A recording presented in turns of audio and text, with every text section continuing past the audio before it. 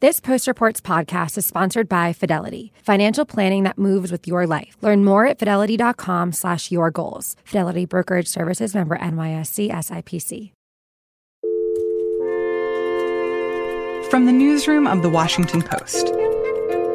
Hi, this is Ben Terrace calling from The Washington Post. Hi, Jeff. Miss Winfrey, Oprah. Hi there. How are you? It's Lisa Bonos calling for The Post. This is Post Reports. I'm Martine Powers. It's Monday, September 30th. Today, how Democratic candidates are responding to the impeachment inquiry, coming up with a real-world plan for reparations, and China's pork problem. So who are you and what do you do? I'm Sean Sullivan, and I cover the presidential race for The Washington Post. It is time for us to call out this illegal behavior and start impeachment proceedings right now. Sean Sullivan has been reporting on how Democratic presidential candidates are handling the impeachment question on the campaign trail. What they're trying to do is strike a balance that might ultimately be a pretty difficult balance to strike. Based on the material that they acknowledge today, it seems to me it's awful hard to avoid the conclusion that it is an impeachable offense and a violation of constitutional responsibility. On the one hand, they are trying to respond to rising concerns that Democratic voters have about President Trump's conduct. Look, he's made it clear that he deserves to be impeached. At the same time, they're still trying to talk about the issues, healthcare, climate change, income inequality, economic concerns. These are the kitchen table issues is what Democratic strategists often refer to this as. I am confident in the ability of the House and Senate to deal with this. My job is just to go out and flat beat him. So the question is, are they going to be able to find the right balance that voters want to hear for them in the coming weeks? And what are some of the specific things that candidates have said on the trail?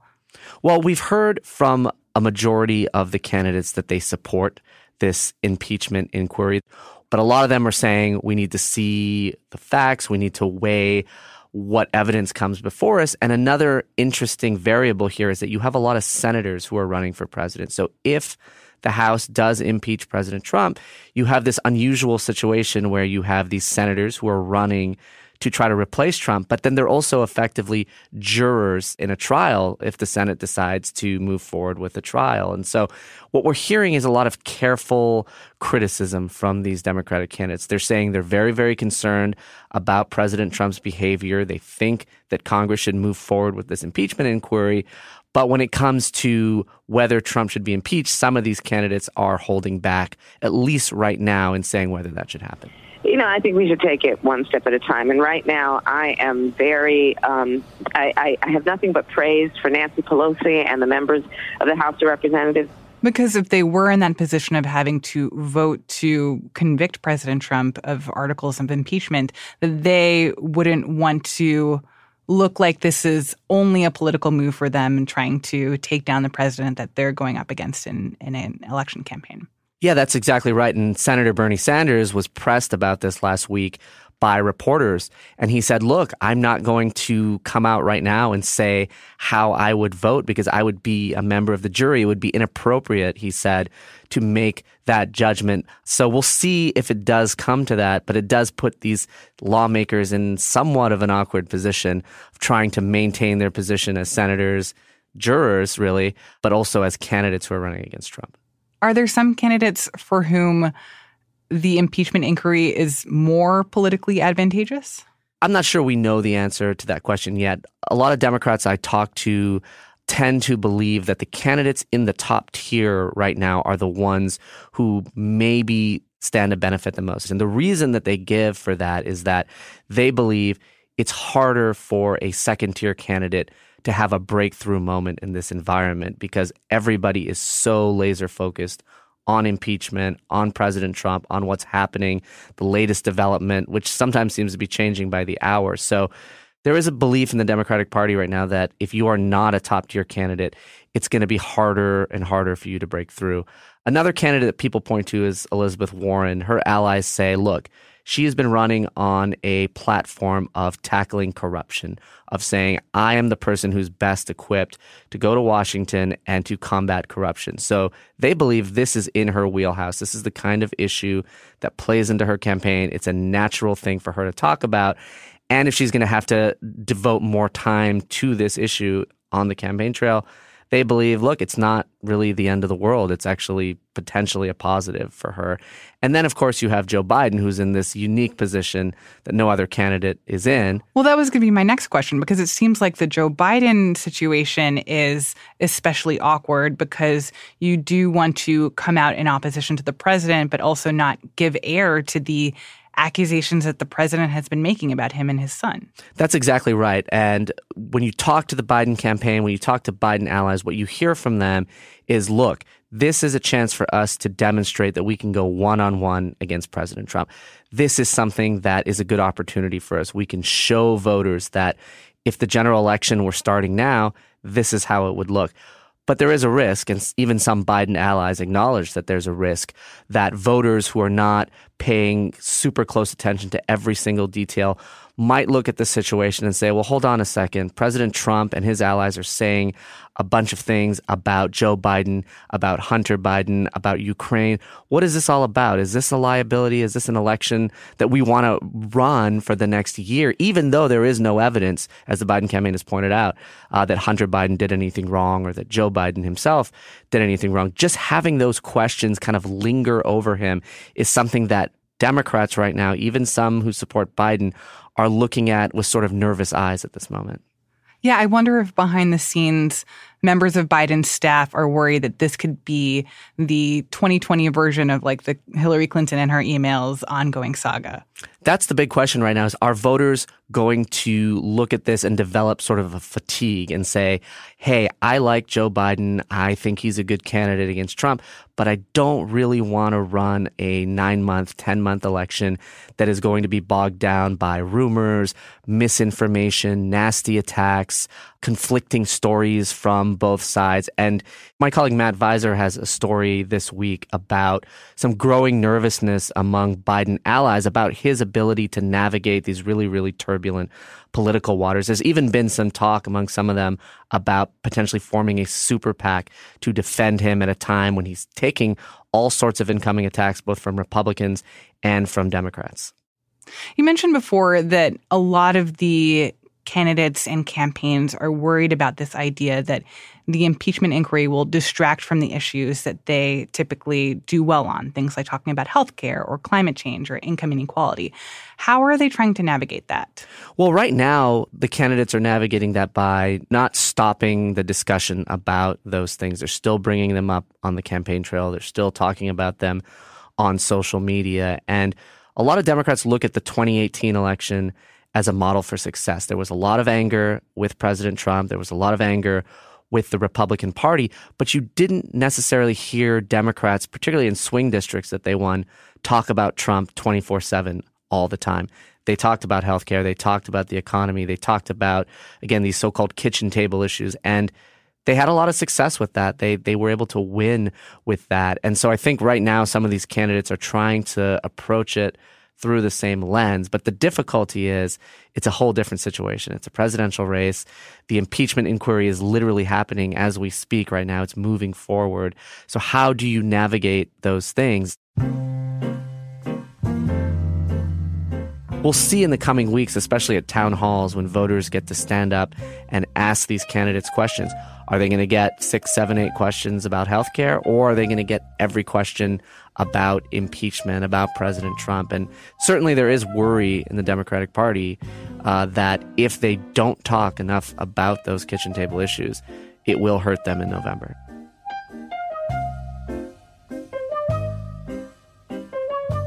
Sean Sullivan covers national politics for The Post.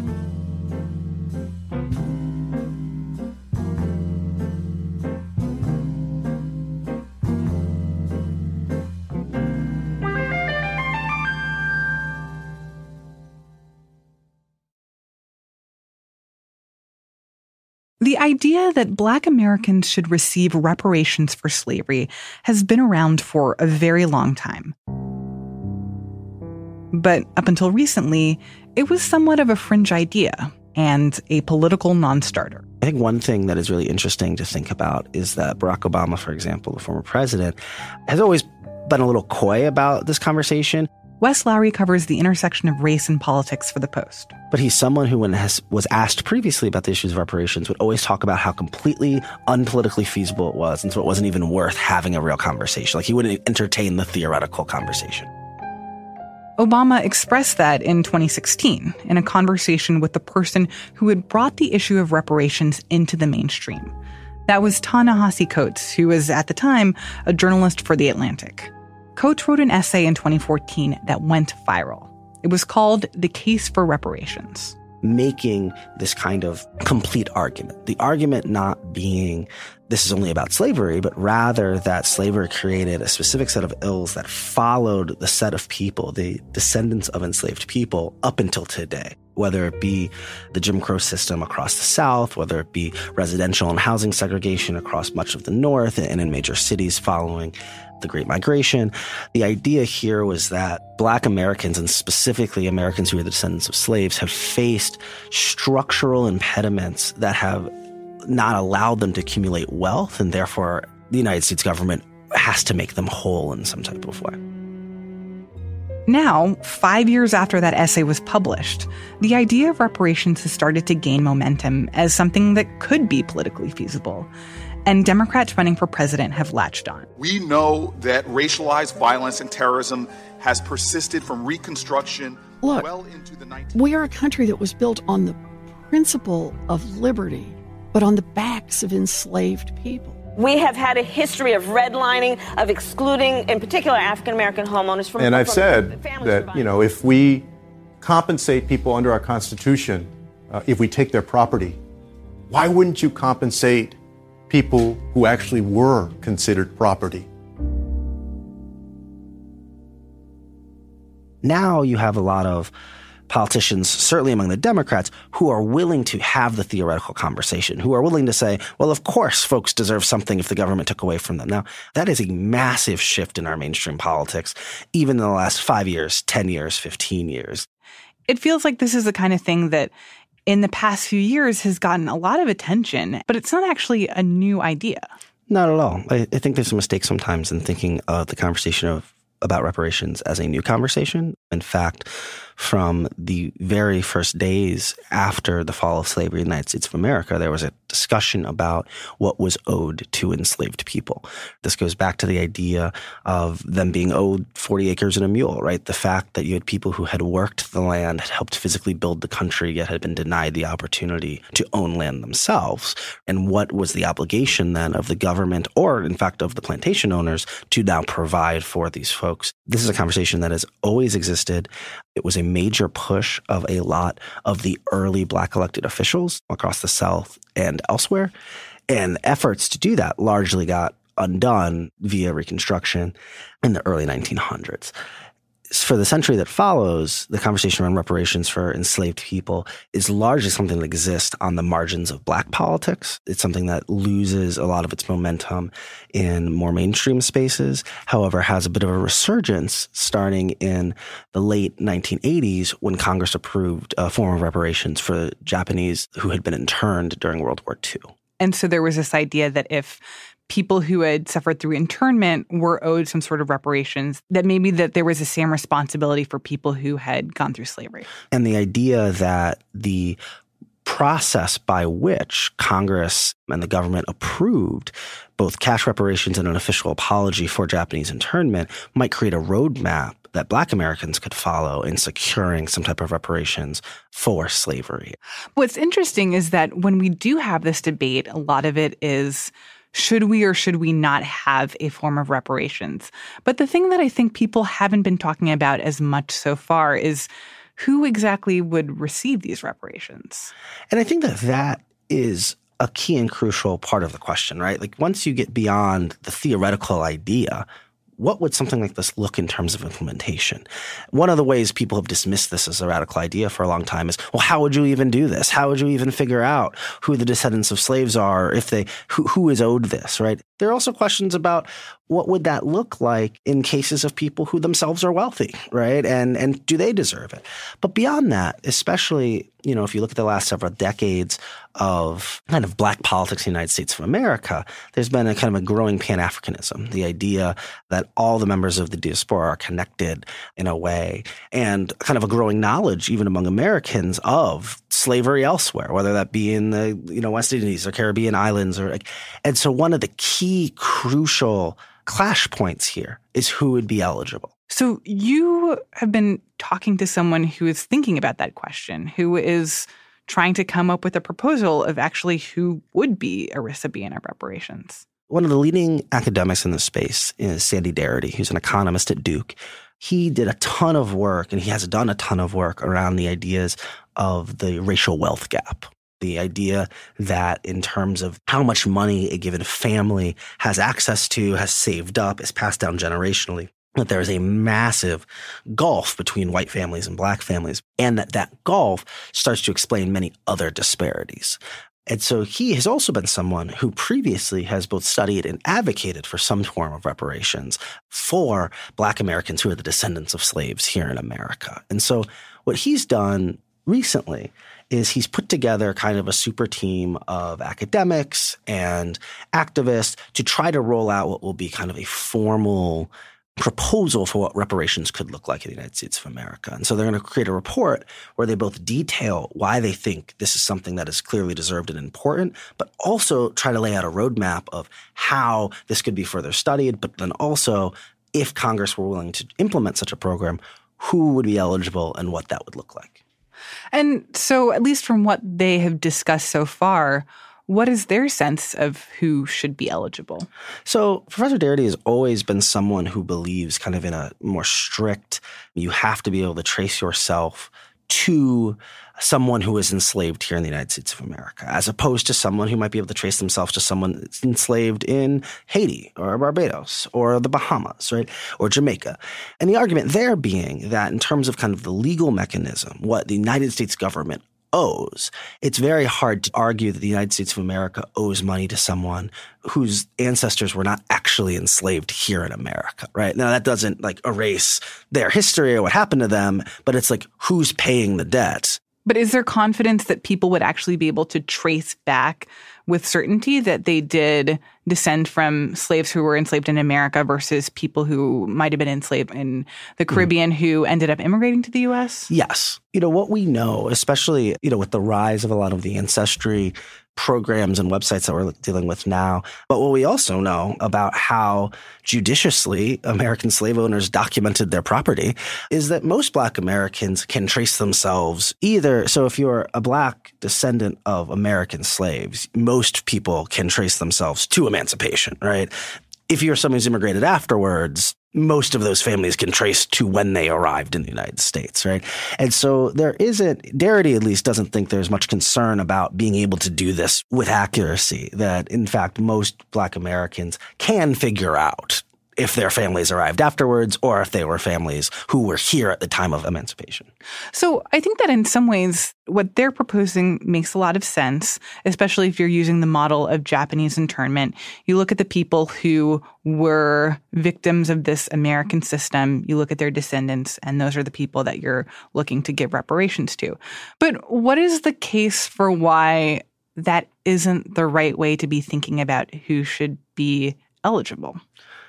So the best arguments against that are that the transatlantic slave trade was not an ill perpetrated just by the United States of America, rather by any number of colonial powers, Spain, Britain, Portugal, that the Black experience, the experience across the diaspora, is not something that can be very easily segregated that way. What if you were someone whose ancestors were briefly enslaved in Florida or Georgia and then moved down to Haiti to whom should that person make their claim? And beyond that, I think there's a concern, and a lot of this is about messaging, not even about the policy specifics, but there's also a concern in this moment where you have a lot of folks who work in organizing or activism around issues of immigrants and immigrants' rights and Black immigrants' rights. Sometimes our national conversation around immigration is extremely Latino-focused, but what we also know is that many, many immigrants are Black. And there's a concern among some of the activists and some of the organizers that in this moment, any effort to try to segregate out different sets of Black people in America could only further some of the ethnic tension that already exists there, right? There is a frustration among a fair number of kind of American-born Black people that, hey, immigrants are coming in and they're becoming the beneficiaries of affirmative action policies that really were intended for us, or that they hold stereotypes and anti-Blackness in the same way that white Americans might. And vice versa, right? That there's certainly a strand of nativism and xenophobia among Black Americans, just as there is among all Americans, right? And so there is a fear among some folks who work in this space that engaging in a massive effort to try to delineate who is American Black and descendant of slave versus who is this, in a moment where there's the impression or the fear that all Black people might be facing some type of threat right now, that could be counterproductive or even dangerous. I also think that it's a really complicated question because part of the case for why reparations should exist is not only because of the institution of slavery as it existed up until the 1860s, but because all of the ramifications of that, right? The way that people were barred from jobs and were barred from owning property and passing down property to their children, and redlining and all of the different forms of institutional racism that followed families for generations. But those things didn't only affect Black people who had been previously enslaved. They also affected Black people who weren't slaves, but who still suffered from the circumstances that came about as a result of slavery. And so where do you kind of pull that apart? And I think that's one of the crucial questions, right? And so there becomes a question, and I think this is something that would have to be addressed in the study, in the process, like in the conversation. Are you implementing a reparations program that is specifically about slavery? And does that program then preclude or exclude the ability to implement subsequent programs? And so were you to later on implement a program that was reparations for housing redlining, well, then anyone who might have been subject to that could be eligible for it, right? I think this is one of the chief challenges in this space, and this is one of the big debates that's happening, is that it is both true that there are a set of people who are the descendant of American slaves who have historically experienced a very specific set of things, right? That their American experience is in fact different than everyone else's, even if other people also have similar experiences, right? And so how do you acknowledge both of those things? And does one have to necessarily exclude the other? And like I said, I'm not sure that conversation, which still seems a little kind of early in terms of its mainstream application, has fully grappled with all of those things.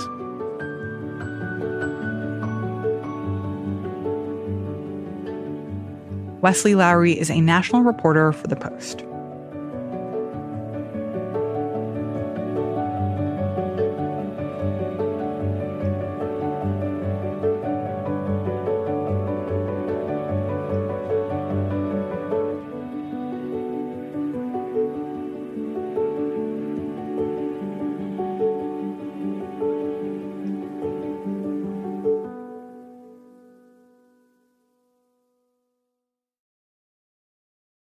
What's on your list of financial goals? Buying a new house? Strengthening your retirement plan? All of the above? Whatever you're saving for, Fidelity Personalized Planning and Advice can help you reach those goals with digital planning plus one-on-one personal coaching, all with low, transparent pricing. To learn more, visit fidelity.com/yourgoals or call 1-800-343-3548. Advisory services offered for a fee by Fidelity Personal and Workplace Advisors, LLC, and brokerage services provided by Fidelity Brokerage Services, LLC. And now, one more thing. Tuesday is the 70th anniversary of the People's Republic of China, and the country is facing an unexpected crisis. China consumes half of the world's pork. They're huge pork eaters here. Like pork is in everything, which I know all too well because I'm a vegetarian and I have to try and get it out of everything I eat. I'm Anna Fifield. I cover China for The Washington Post. There was a big outbreak last year of African swine flu, which is this contagious virus amongst pigs, which spread like wildfire through China and led to a huge cull in the pig population and has resulted now in a huge shortage of pork. And this is being felt particularly right now because we are entering a very important holiday in China. It is the national holidays known as Golden Week, where there's a whole string of holidays all in a row and pretty much the entire country stops for a week. So this is a really big deal. And the government is extremely worried that Chinese people will be very unhappy when they return to their hometowns and get ready for these family feasts and discover that the price of pork has risen so much and that it's unaffordable for many people.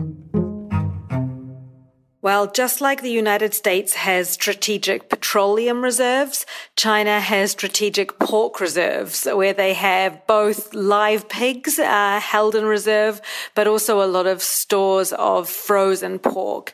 The authorities have been pulling thousands of tons of pork out from these strategic reserves almost every day and sending them out for auction at markets around the country to try to make sure there is some more supply going into these places and to try to minimize the impact of these shortages ahead of the holidays. So the Communist Party really wants this celebration of its 70th anniversary to be an unalloyed, success story. There's going to be this huge parade on Tuesday, and the party has gone to great lengths to make sure everything is absolutely perfect for this big celebration. But the specter of people not having pork on their tables or not being able to celebrate as they usually would is casting something of a cloud over this and causing concerns amongst the leaders of the Communist Party that this may have political ramifications for them. That this is not just about being able to have a feast on the national day, but if people are complaining that they can't afford to buy what is a staple meat in China, that might lead to political grievances. So this is not just about what's on the table. It's a very political question for the Communist Party here. Anna Fifield is the Beijing bureau chief for The Washington Post.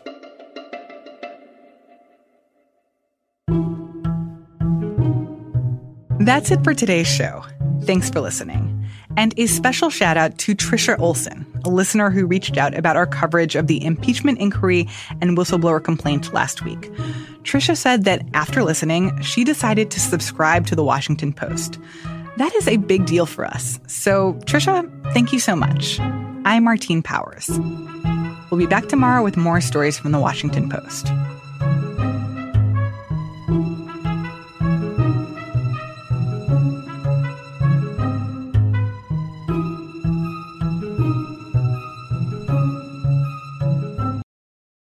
What's on your list of financial goals? Buying a new house? Strengthening your retirement plan? All of the above? Whatever you're saving for, Fidelity Personalized Planning and Advice can help you reach those goals with digital planning plus one-on-one personal coaching, all with low, transparent pricing. To learn more, visit fidelity.com/yourgoals or call 1-800-343-3548. Advisory services offered for a fee by Fidelity Personal and Workplace Advisors, LLC, and brokerage services provided by Fidelity Brokerage Services, LLC.